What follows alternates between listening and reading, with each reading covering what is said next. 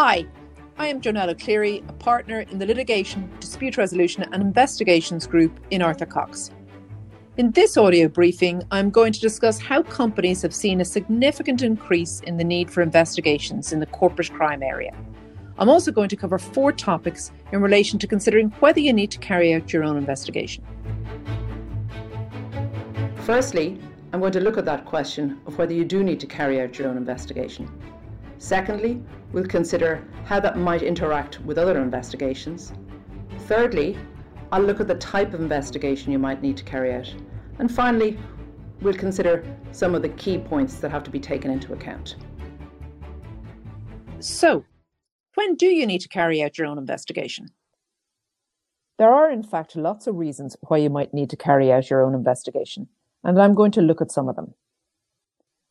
An obvious example is when you might have an issue with internal fraud or third-party fraud on your company. Another example is if a Me Too issue, as it's now described, arises. In addition, companies would unfortunately see issues with data theft and internet misuse. Furthermore, if you're a regulated business, you will undoubtedly have to carry out some form of investigation, and it's important to bear in mind that the sanctions in that area can be of a criminal nature. All of you are likely to be companies established under the Companies Act, and there are in fact hundreds of offences under that legislation in relation to the conduct of your business. These are just a few examples of why you might need to carry out your own investigation in relation to these types of issues. Another point to consider is how might your investigation interact with other investigations? When setting up your own investigation, it is important to also consider whether it is likely to be an external parallel investigation. Some obvious examples might be an investigation by An Garda Síochána if there is fraud, or if an accident in the workplace occurs, there could be an investigation by the Health and Safety Authority. Please bear in mind that if you're a regulated industry, it is likely that your regulator might investigate you. So if you're involved in healthcare, that could involve HIQA. If you're involved in financial services, it might involve the central bank. If you're involved in life sciences, it might involve HIPAA. What type of investigation might you need to carry out? When considering the type of investigation to carry out, there are 2 main considerations in the first instance.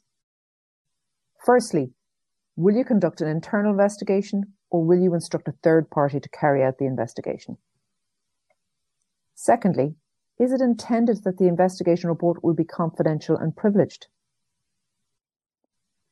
To assist in addressing those 2 main considerations, there are some further questions you might consider which would be relevant, including whether the risk is ongoing, what is the actual issue, whether there is a litigation risk, do you have reporting obligations, and finally, what is it likely to do from a reputational perspective?